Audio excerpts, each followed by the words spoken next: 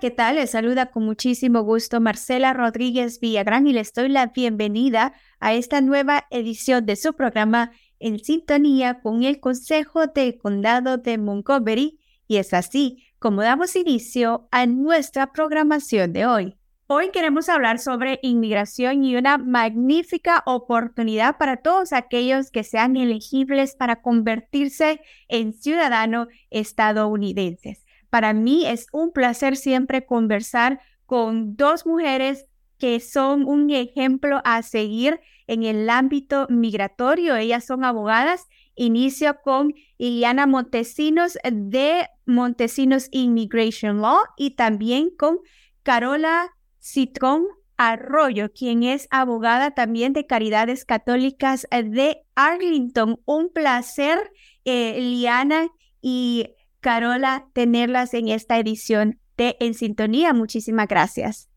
Gracias por tenernos, muy honrada de estar acá. Sí, muchas gracias. Para mí es un placer porque esta noticia le va a ayudar a muchísimas familias, individuos elegibles para convertirse en ciudadanos estadounidenses. Liana, quiero que por favor arranquemos contigo si nos compartas todos los detalles de esta excelente oportunidad. Bueno, la idea surge de la necesidad tan grande que tenemos. En el 2019, el Departamento de Seguridad de la Patria dijo que había más de 9 millones de residentes permanentes que se podían hacer ciudadanos. Y ese número se espera que haya aumentado. Entonces, debido a eso, la Asociación de Abogados de Inmigración Estadounidenses celebra el Día de la Ciudadanía Estadounidense. Eso normalmente se celebra en septiembre. A raíz de esa celebración, nosotros estamos liderando a abogados de inmigración a que ayuden de manera gratuita a personas para que vengan a las clínicas, reciban consultas y les ayudemos a completar la aplicación de la naturalización. Eso es magnífico porque no hay nada mejor que tener a un profesional que sepa muy bien el conocimiento de las leyes y el proceso para que ayudarles en eso tan crítico, tan importante para nuestra estadía en este país que nos ha abierto las puertas como nuestro segundo hogar. Entonces, magnífico que ya se aproximan estas fechas y que están disponibles, me imagino, para todos los residentes del DMV. ¿Es esto cierto, Carola? Sí, es cierto. Son 4 clínicas diferentes en 4 lugares en el lugar del DMV. Vamos a aceptar residentes de Maryland, de Virginia y también del DC.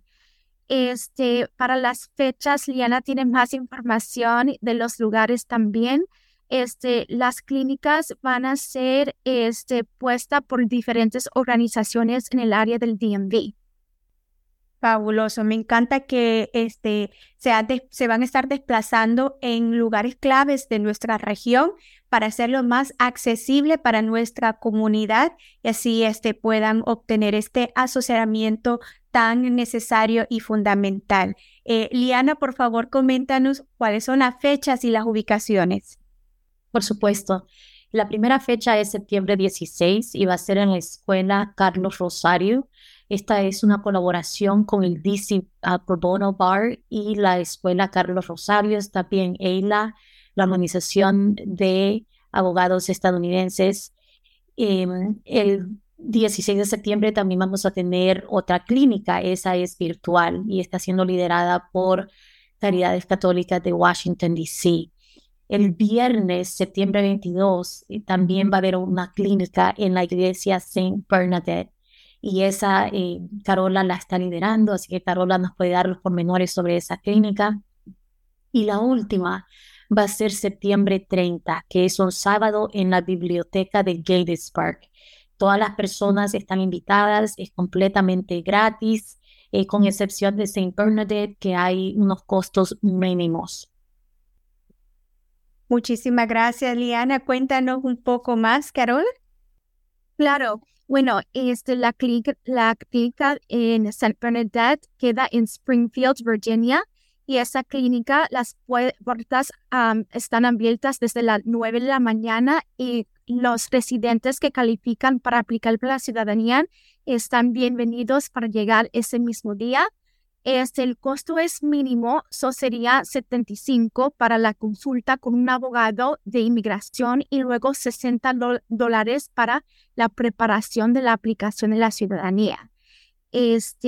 Bueno, como Liana comentó, esta es nada más una de las clínicas. Hay 3 otras clínicas y pienso que las otras clínicas, si no estoy incorrecta aquí, son gratis. So, también hay otras oportunidades para residentes aplicar. Fabuloso. Esta información siempre a mí me encanta compartirla con nuestra comunidad porque precisamente son este tipo de iniciativas que marcan una diferencia en nuestro presente y nuestro futuro. En nuestra comunidad inmigrante siempre es necesario que contemos con ese ángel de ayuda, con esa persona, ese profesional que nos va a guiar en estos procesos que suelen ser complicados, todo lo relacionado a la inmigración y procesos delicados también, por la cual el asesoramiento de profesionales como ustedes y todo su equipo es fundamental para que obtengamos un resultado exitoso. Y me gustaría, Liana, que por favor me comparta, ¿es necesario registrarse para que nuestra comunidad, si es necesario, lo haga y tome ventaja de estas clínicas que ya están a la vuelta de la esquina? Porque ya septiembre ya llegó, ya nos estamos despidiendo de este verano. Así es. Las personas no tienen que registrarse, pueden llegar a primera hora. La mayoría de las clínicas comienzan a las 9 de la mañana, con excepción de la biblioteca en Gettysburg, porque la biblioteca abre a las 10 de la mañana. Nosotros vamos a atender a las personas que lleguen de las 9, en el caso de la biblioteca de Gettysburg, a las 10 hasta las 12, hasta el mediodía. Todas las personas que lleguen entre ese tramo van a recibir ayuda ese día. Gracias, eso es bueno siempre destacarlo y creo que no sea necesario una registración, pues facilita muchísimo más a nuestra comunidad. A veces el proceso de registro no es complicado, pero sabemos que para algunas personas podría llegar a serlo, tal vez porque no tienen esa agilidad con el uso de la tecnología. Por muchas razones, no lo sabemos. Entonces, qué bueno de que todos los individuos que nos están escuchando sin necesidad de registro pueden ser atendidos. Ahora, como profesionales en el ámbito migratorio, como abogadas, me gustaría que me compartan quiénes son elegibles para hacerse ciudadanos. Es una pregunta sencilla, pero fundamental y clave en este proceso. Una de ustedes, si me puede compartir, por favor, esos requisitos. Claro, yo puedo empezar. Para ser elegible para aplicar por la ciudadanía de los Estados Unidos, una persona debe ser residente permanente legal o lo que se dice en inglés lawful permanent resident por lo menos 5 años. Pero si esa persona está casada con un ciudadano estadounidense, esa persona puede aplicar para la ciudadanía después de ser residente de 3 años. So, ese es el requisito muy básico. Luego hay otros requisitos, mayormente que la persona tiene que mostrar que la persona tiene carácter buen moral, de ser una persona que no ha cometido crímenes graves. Y luego el requisito final sería el examen de inglés y las cívicas que se requiere para pasar esa entrevista de la ciudadanía. Y yo voy a agregar que las personas tienen que tener por lo menos 18 años para aplicar para la ciudadanía. También tienen un requisito de presencia física, donde básicamente requiere que la persona esté más tiempo en Estados Unidos que afuera, y que la persona no haya tenido viajes extensos de 6 meses o más. Ahora, si usted ha tenido viajes extensos de 6 meses o más, eso no lo elimina automáticamente. Consulte con nosotros, por favor, venga a la clínica y vamos a hablar y vamos a decir cómo puede sobrellevar esa situación. Otro de los requisitos es de que usted tiene que haber estado viviendo en el estado donde está por 3 meses. Si recién se acaba de mudar, espere que tenga los 3 meses y recién someta la aplicación. También el examen cívico. Algunas personas no tienen que tomarlo en inglés, pero nosotros podemos hablar con ustedes si es que encajan en las excepciones. El examen cívico tiene 100 preguntas, tienen que pasar 6 de las 10 que le van a dar y ha cambiado recientemente. Así que es muy importante de que se pongan pilas y empiecen a estudiar. Como bien lo ha dicho Carola, existe el requisito de buena conducta moral. También está el requisito de que tienen que tomar un juramento de lealtad a los Estados Unidos. Muchos de los países latinoamericanos no requieren de que usted dé por alta o rechace su ciudadanía. Por ejemplo, yo soy ciudadana hondureña, pero también soy ciudadana estadounidense. La mayoría de países de Latinoamérica no requieren de que usted rechace su ciudadanía previa. Puede ser doble ciudadano. Eso es bueno, muchísimas gracias por explicarnos esos requisitos y me llama muchísimo la atención varios puntos que ustedes han mencionado. Uno de ellos siendo que se debe demostrar buen carácter moral y Carola mencionó de que es importante que los solicitantes no hayan cometido crímenes graves, pero enfoquémonos un poco más sobre eso. Expliquemos, por favor, Carola, si nos puedes explicar cuáles son los crímenes considerados graves, para que nuestra audiencia y los solicitantes también estén claros de este punto tan clave y necesario en este proceso. Bueno, yo diría que lo más importante es que una persona que tiene antecedentes penales sí debería consultar con un abogado de inmigración, porque depende de la clase de crimen y también depende de cuándo ocurrió los eventos de ese crimen o los actos que fueron parte de la condena.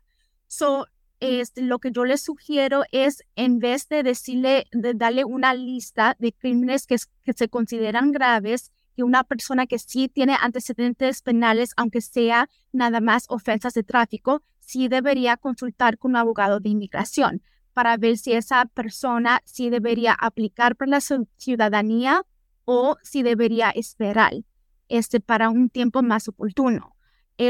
Sin embargo, esa conducta el carácter moral también fija en, por ejemplo, si una persona está pagando los impuestos como debe ser aquí en los Estados Unidos.